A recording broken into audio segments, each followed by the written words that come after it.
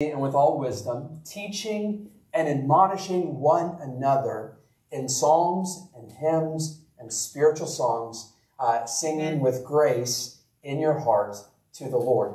We've talked about what does God desire for our music. And a couple of weeks ago, we said that the one purpose of music is that the word of Christ, that the truth of the gospel would dwell richly in our hearts, because we all know that music has the power to dwell in our hearts and in our minds. If I sing songs from when you were a teenager, you probably remember them very, very well, because music dwells in our hearts and it dwells in our minds. And we want the word of Christ, we want the truth of the gospel to be dwelling richly in our hearts and in our minds. So last week, we said that whenever we sing as a church, that it's more than just a filler in the service time. It's more than just giving people time to show up late before the message.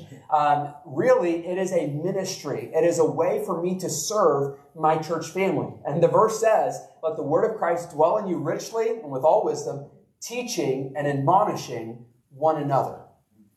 Whenever I sing in church and whenever I sing out loud, even if I can't sing well, how many of you think you sing really well? Don't answer that. I'm just kidding. So Ty thinks that he sings well, but Trent has some videos that might say a little otherwise. Yes, I do. So some of you may say, Pastor, I think I sing really well. Some of you might say, I do not sing well. But the truth of the matter is that whether you have a voice that other people would say is awesome, or maybe other people would just, I don't know how else to say it, maybe cringe a little bit. The truth of the matter is that whenever I sing out, it serves, it ministers to everyone that also worships the Lord around me. And that's actually the biggest reason why we actually sing out loud together.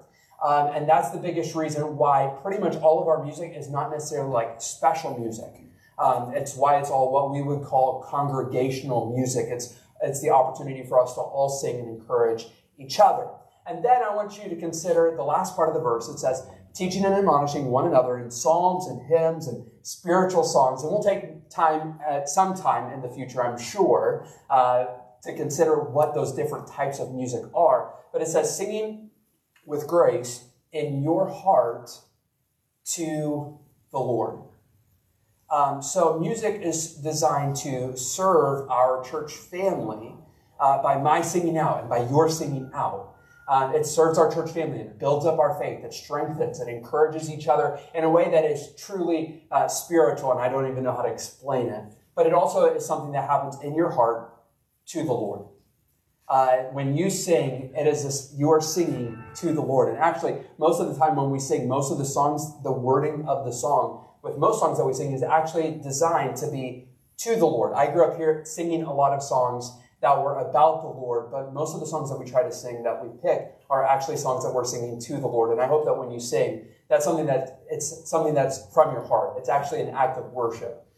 Worship is not a synonym for music, but when we sing, it should be an act of worship. So let me just encourage you each week as you sing to sing out, whether you think you have the voice of an angel or the voice of something else. Sing out to the Lord, encourage the people around you, and we will be strengthened because of your service as you sing to Jesus. And God will do amazing things as we worship him together in our hearts and strengthen our faith so that the word of Christ would dwell in us richly. If you would take your Bibles and turn with me to Matthew chapter number 4. Matthew chapter number 4. And now we are getting into our sermon series that we are actually almost finished with. And I've really enjoyed this sermon series that we're calling Building Blocks. Building Blocks. And the idea behind this series is that we all build our lives on something. We all have things that we look to. We all have things that we rely on for security, for peace, for happiness, for a sense of well-being, for a sense of flourishing. We all are building our lives on something. And of course, over the course of this series, we've looked at these building blocks on this side, and we've seen the building blocks of comfort. We all want to be comfortable. I want to be in the heat during this weather. We all want things like social acceptance, the acceptance of our family and friends and peers. Everyone wants to be happy. We want things like job security and financial security, and throw in a romantic relationship, and we feel like, hey, those are the things that make up the good stuff of life. And of course, all of these things are good things. All of these things are wonderful things. They are all things that we like. But the problem is,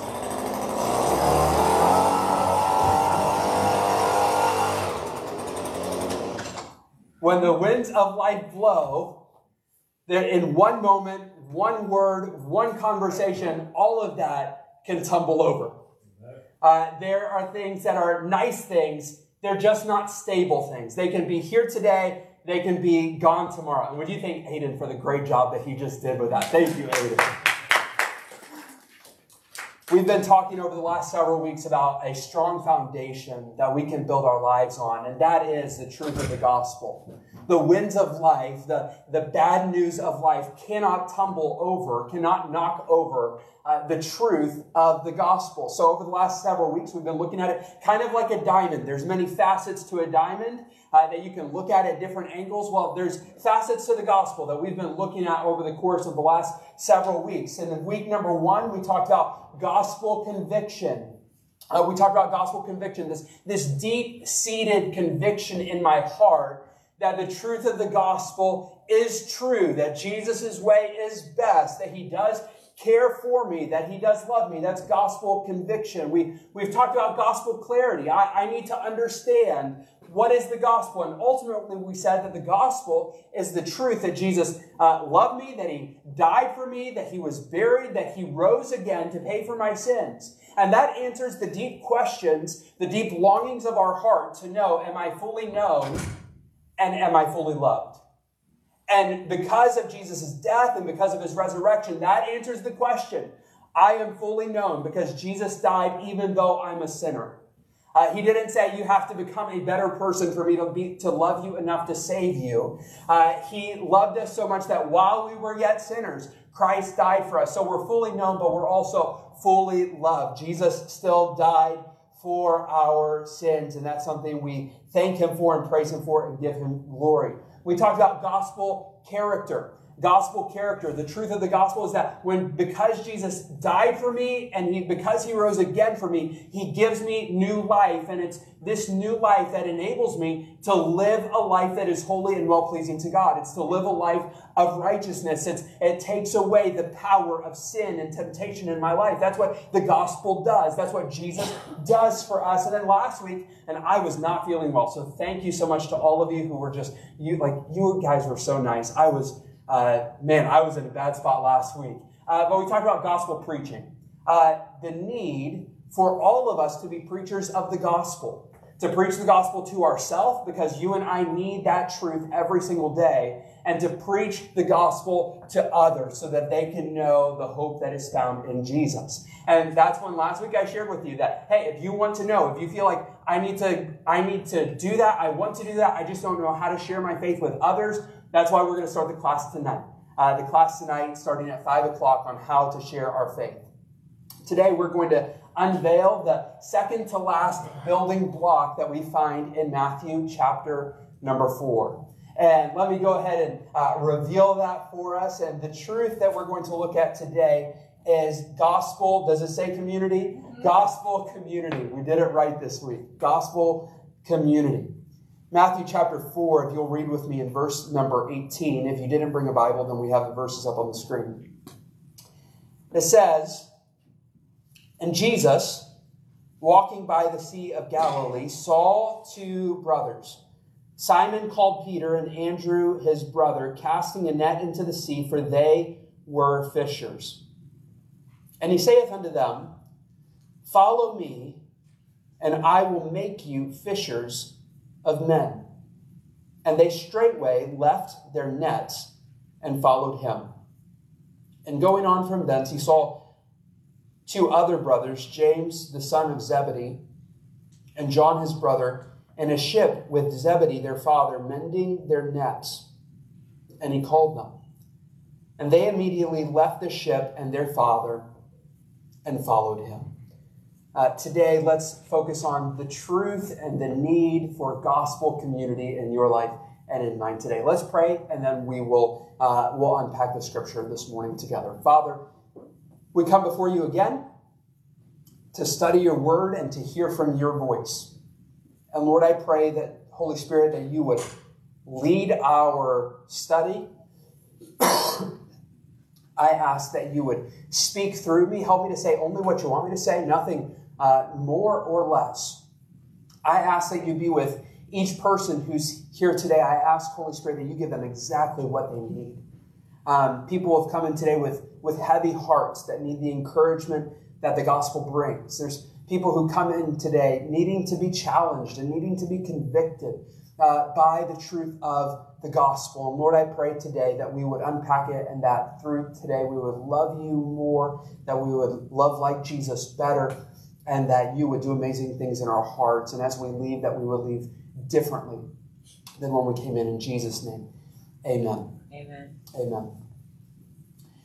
Whenever I was in college, there was an invitation that every single person, and in particular, every single guy, wanted to receive.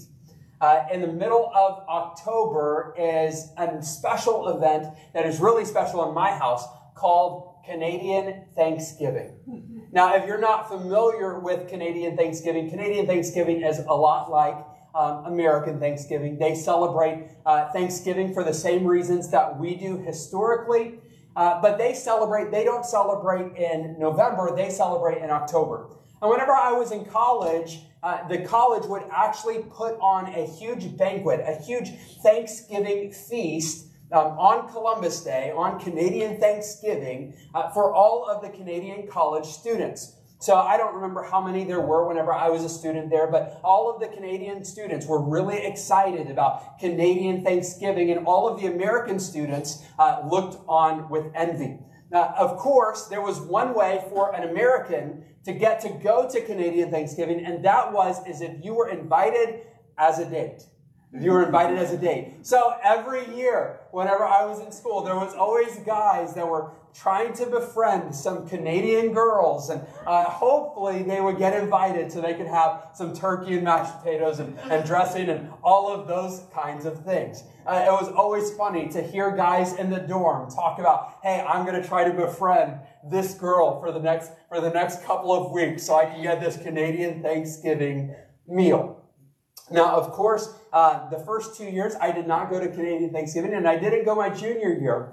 But over the course of the summer, I proposed to a Canadian girl, not so that I could get an invite to Canadian Thanksgiving, but I got engaged to a Canadian girl. So finally, my senior year, I got the coveted invitation, the invitation to Canadian Thanksgiving. And let me just say, for a hungry, tired college student, it was amazing. It was amazing. You know, that invitation was one of the great invitations that everyone wanted in college. But in Matthew chapter 4, we see a much more significant invitation.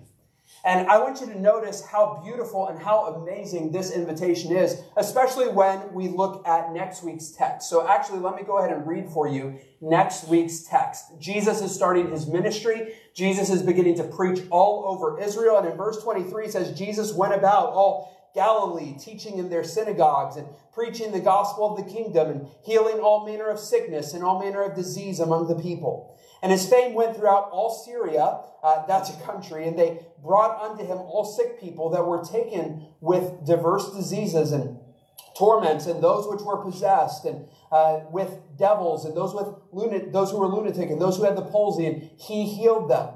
And there followed him great multitudes of people from Galilee and from Decapolis and from Jerusalem and from Judea and from beyond Jordan. In next week's text, we're going to see how Jesus begins preaching all over Israel. He starts to heal people all over Israel, and people in Israel, and even in the neighboring nation of Syria. They're starting to hear about what Jesus can do, and everyone wants to hear him teach and have him heal them. Jesus is going to begin his ministry the way that we think of it. Whenever he's feeding the multitudes with loaves and fish, he's going to be healing sick people. He's going to be teaching, and we're going to study together the great Sermon on the Mount.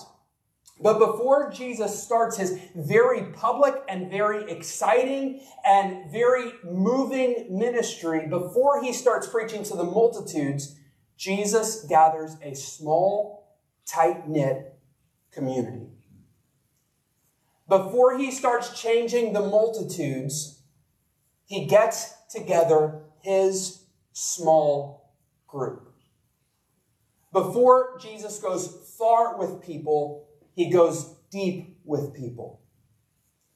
And today what I want to share with you is that the invitation, what an invitation that must have been to guys like Peter and Andrew and James and John. Like, they're about to witness things. They're about to see things that they could never imagine.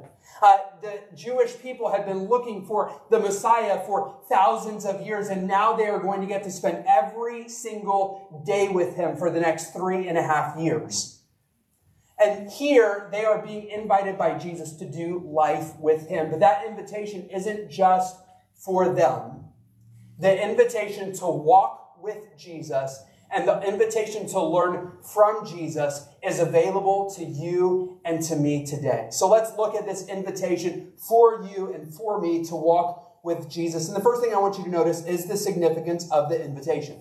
The significance of the invitation. Let's look together in verse number 18. It says, and Jesus was walking by the Sea of Galilee and saw two brothers, Simon called Peter and Andrew his brother, casting a net, for they were fishers. And he said to them, follow me. The significance of the invitation. First, I want you to consider that this is significant because of who the inviter is. Because of who the inviter is. It kind of caught me funny whenever I was studying this week. It says that Jesus is walking beside the Sea of Galilee when he invites them. He's walking beside the Sea of Galilee when he invites them. And why that's so interesting to me is because I'm going to give you a little hint. I've kind of been studying ahead. I've been reading ahead. And here's what I found in Matthew chapter number 8. In just 4 chapters, Jesus is going to calm the Sea of Galilee with his voice. Right now, he's walking beside the Sea of Galilee, but in 4 chapters, he's going to say to the Sea of Galilee, peace, be still. And the storm that is threatening the disciples' lives, he's going to calm it with a word. But not only that, in chapter 14, Jesus is not going to be walking beside the Sea of Galilee. Jesus is going to be walking on the Sea of Galilee. This is the one who in Genesis chapter 1 actually spoke the Sea of Galilee into existence with his word. It says that by Jesus, Colossians 1:16 says, all things were created by Jesus and for Jesus. This is the one who spoke the Sea of Galilee into existence. This is the one who's going to speak to the Sea of Galilee and calm the storm. This is the one who's going to walk on the Sea of Galilee. But here in this quiet and in this private moment, he's walking beside the Sea of Galilee, and he goes to the smartest guys in Israel. It's not what the text says. He goes and he invites the philosophers of his day who are going to change the way that everyone thinks. That's not who he calls. He's going to go to the great preachers who can stand up in front of everyone and draw the crowds. That's not who Jesus calls.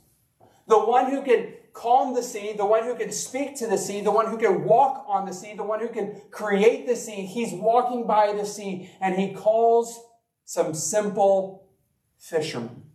He calls them simple fishermen. Here's the significance of this invitation, is that you have this great and mighty Savior, this great and incredible Redeemer, the one who was virgin born that we saw in our Christmas series, the one who could defeat Satan with a word like we saw weeks ago, the one who could preach in the face of opposition, repent for the kingdom is at hand, the one who brings the kingdom of heaven to mankind. He goes to simple fishermen. They are uneducated. The fishermen are uneducated. Sure, they were able to read and they were able to write, but a lot of people, the Pharisees of the day, the scribes of the day, these people, they would memorize. Get this. I have trouble reading, I have trouble reading Leviticus. I have trouble reading Numbers. I have trouble sometimes reading Deuteronomy. Those are a collection of books called the Pentateuch. You ready for this? Here's the education of their day. Those guys, they didn't just read it. They memorized it. Not a chapter and not a verse. If you're in one of my discipleship groups where we're memorizing like 8 or 10 verses at a time, they didn't memorize 10 verses at a time. They memorized books at a time. Those were the educated people today. That's not these fishermen. They never went through a class on homiletics. They never went through a class on hermeneutics. And if you don't know what those things are, that's okay. Neither did they. Yet he still calls them. They didn't train for ministry, yet he's going to say, hey, I want you to do ministry with me. They didn't go to college to learn how to preach, but he's saying, I'm going to send you out to preach. But my favorite thing that Jesus calls them to, we see in Mark chapter 3 and verse number 14, where it says that he called the 12 that they should be with him. That they should be with him. And here's why this invitation is so significant, because the things that were written aforetime were written for our learning. They are written because the same Messiah, the same Master, the same Creator of this world, the same lover of our souls has given an invitation to you and to me. And maybe you feel unworthy, maybe you feel unlovable, maybe you feel uncallable, maybe you feel unusable. But my friend, the same great and glorious God who called these simple fishermen calls to you and to me today and says, I know you and I love you and I want you to be with me and I want to use your life for eternal purposes. For eternal purposes. Listen, my friend, you are invited by God to walk with him, to know him, to live for him. And what a significant invitation that is. It's the calling of the invitation that is amazing to me. But I also want you to notice the significance of the invitation, but I also want you to notice what the calling of the invitation is. What are you actually being invited to? Whenever I got invited to Canadian Thanksgiving, I had some ideas of what it would be, and the food was pretty good. It wasn't my mom's Thanksgiving cooking, but then they played all these different types of games. It was different than I expected. So what do we expect with Jesus' invitation? The calling of the invitation. He says in verse number 18, or in verse number 19, it says, he said to them, follow me, and I will make you fishers of men. Follow me, and I will make you fishers of men. The first thing that I want you to notice is this invitation to his words are, follow me. Follow me. Now, here's what is interesting about this is that Jesus is not the first person who would go to people and say, follow me. This is something that was actually pretty common by philosophers and by rabbis of Jesus' day. You see, what he was inviting them into was to be something that they called a mathetes. You want to go ahead and just say that with me so that way you can stay awake. Mathetes. All right, that was terrible. Let's say it one more time. Mathetes. That's a Greek word, and what that means is an apprentice. Or another word that we could use is the word mimic. It's the word mimic. That's where we get our word mimic. Comes from that word mathetes. And what a philosopher would do, or what a rabbi would do, is he would gather a collection of students. He would gather a collection of students together, and what they would do is that they would mimic their rabbi. They would mimic their teacher, and they would follow them wherever they would go. Throughout all of their life, they would hear what the philosopher, they would hear what the rabbi would teach. They would do what the rabbi would do. They would travel. They would do life with him. And then they understood that when their rabbi died, when their philosopher died, that it was their job to carry on the teachings of the rabbi. It was their job to carry on the teachings of the philosopher. That's what a methetes did. So when Jesus is calling these new disciples, when he's calling these fishermen, he's calling them to be a mimic of him. He's calling them to be his methetes. He's calling them to be his apprentices or disciples. And my friend, what we need to know, why that is significant for you and for me, is that when Jesus calls you to follow him, he's not just calling you to come to church on Sundays. He's not just calling you to pray a prayer and raise your hand and say, I believe in Jesus. What he's calling you to is to live a life where he is your teacher, where he is your rabbi, where you are his mimic and you're following wholeheartedly, you are following him. That is the invitation that you're being called to.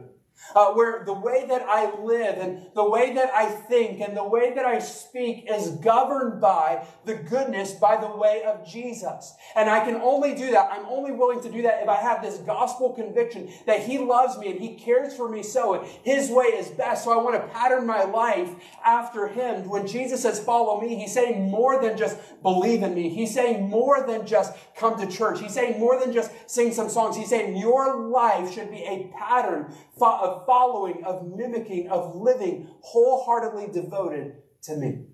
That's what he's inviting them to. And to be honest, it's an invitation that most people at that point aren't super interested in. But he says, I'm inviting you to follow me. It's this idea of apprenticeship. But then he says, follow me, and he says, I will make you fishers of men. I will make you fishers of men. And how interesting it is that Jesus and his masterful use of language. Here you have these fishermen. And then he says to them, hey, follow me, be my apprentice, and I will change you fishers of men. And to me, that's something that is both encouraging and it's also something that is deeply warning. Because on one end, it is so comforting because I don't know about you, but I grew up going to church all the time. And I heard this taught so many times. In fact, whenever I was a kid, and maybe you heard this, maybe you sang this whenever you were a kid, but we'd always sing this song, I will make you fishers of men. And I'm not going to sing it because we already had the singing portion of the service, and I won't put you through that. I will make you fishers of men. I will make you fishers of men if you follow me. But here's the way that I always took it.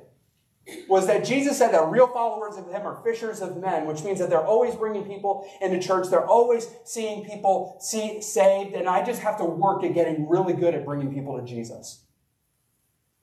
But here's what's so beautiful about this. He doesn't say, follow me and I will send you to be fishers of men. He says, follow me and I will make you. Follow me and I will transform you. Follow me and I will shape your heart. Follow me and I will change your very identity.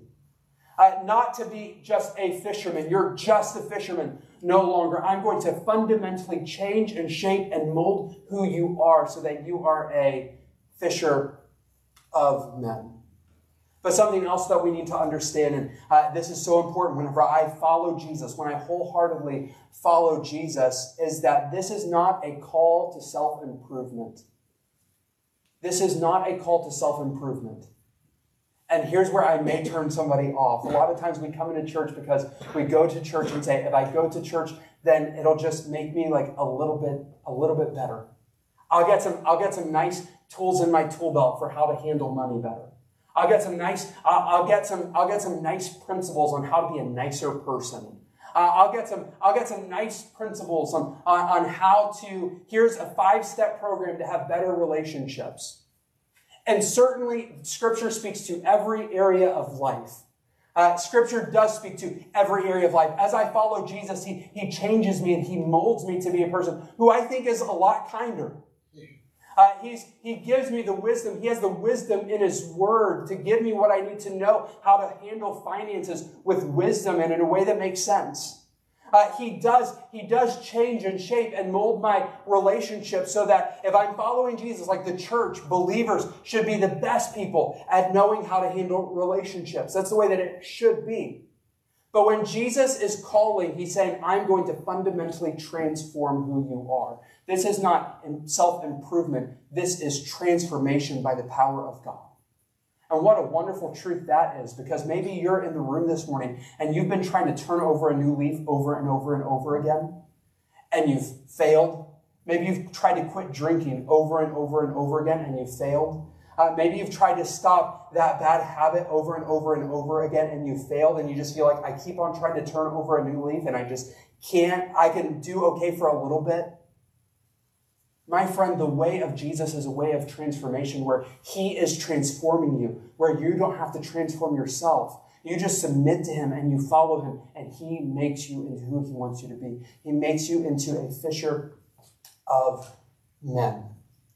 He's calling them to follow, to be his apprentice, and the promise with that is that he changes and he transforms us into something that is much more meaningful and something much more purposeful. But finally, I want you to notice the fine print. The fine print. In verse number 20, it says, they straightway left their nets and followed him. And going on from thence, he saw two other brothers, James, the son of Zebedee, and John, his brother, in a ship with Zebedee, their father, mending their nets. And he called them. And he called them. And here we see some fine print whenever it comes to following Jesus. I love the fine print of things, don't you? You know, whenever you listen to those commercials about like, hey, take this medicine and it's going to change your life, and you're going to go from being sick to being completely healthy, and you're going to look like Arnold Schwarzenegger, and you know, if you have asthma, then take this pill and you'll never cough again. And here's this other medicine where if you have arthritis, like you will never have an ache and you'll never have a pain again in your life. And then at the end of the commercial, there's side effects include vomiting, diarrhea, and death. It's like, here's some cough medicine. You might die if you take it, but you know, there's the fine print. The fine print got me back in October when I was cheering for the Astros to win, and they convinced me that they were going to win the World Series. And then Mr. Mattress Mac got up on a commercial one day and said, free furniture, free. If the Astros win the World Series, then you get a free mattress. So I said, I need a mattress. So let me go buy a mattress. Surely the Astros will win. And then the fine print. And I'm paying for it to this day. It's the fine print. What is the fine print of following Jesus? Here's where we need to know that when we follow Jesus, there is a cost. There is a cost to following Jesus. Jesus said, if you are not willing to leave father and mother and sister and brethren, you're not worthy to be my disciple. Like, that's some strong language. And we'll talk about what all that means when we get to it down the road. But here, whenever Jesus calls these disciples, look at what they are doing. These fishermen are by their boats, mending their nets. But in verse number 20, it says, and straightway they left their nets and followed him. Here you have these fishermen. They're in their boat. Peter and Andrew, they're in their boat, just fishing away. But whenever Jesus calls them, they leave their nets. Then he goes to Peter. Then he goes to James and John, the sons of Zebedee. And they've got a family business.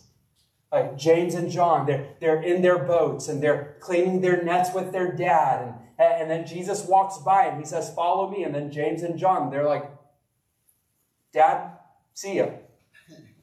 Peace out.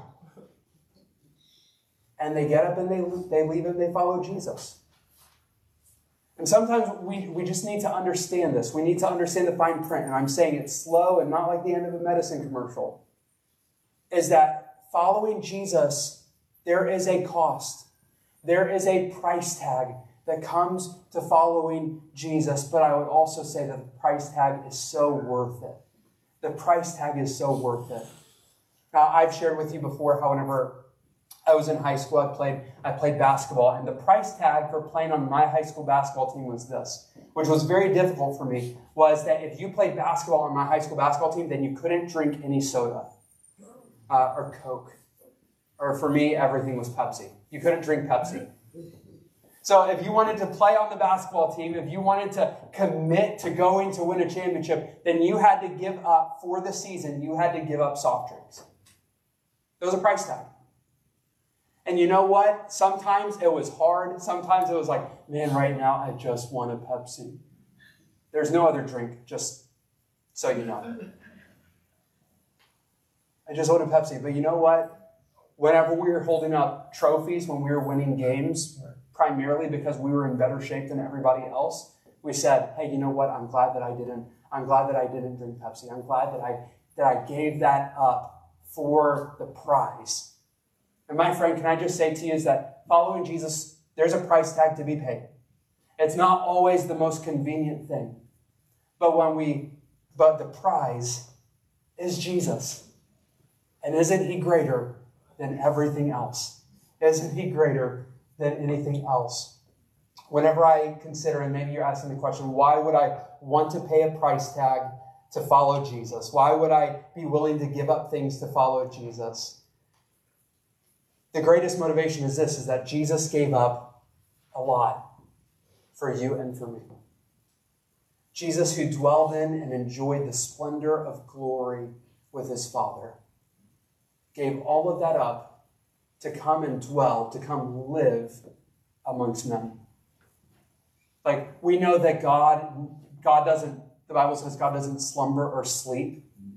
But surely we do know that he rested in Genesis 2, right? So can you imagine the Tempur-Pedic of all Tempur-Pedics in heaven that belonged to Jesus? And when he came to earth, he said that the Son of Man doesn't have a place to lay his head. He gave up the splendors and the glories of heaven in ways that we can't even fathom what that is. He left it all for you and for me to dwell among us, to live among us. And then he willingly, no one took his life from him. He willingly laid it down. He gave it up because of the great love that he has for you and for me. Jesus gave up everything because he loves you so much that he says, so that he could preach to you, repent because the kingdom of heaven is near. The kingdom of heaven has come to you. So follow me. Follow me. Maybe you're here today and you say, Pastor David, I've never made that decision to follow Jesus. I have heard about Jesus. I've heard that he died on the cross to pay for my sins. I've heard that he rose again, but I've never actually turned to him. I've never surrendered to him. My friend, today can be your day. Today can be the day where you decide to surrender and turn to Jesus.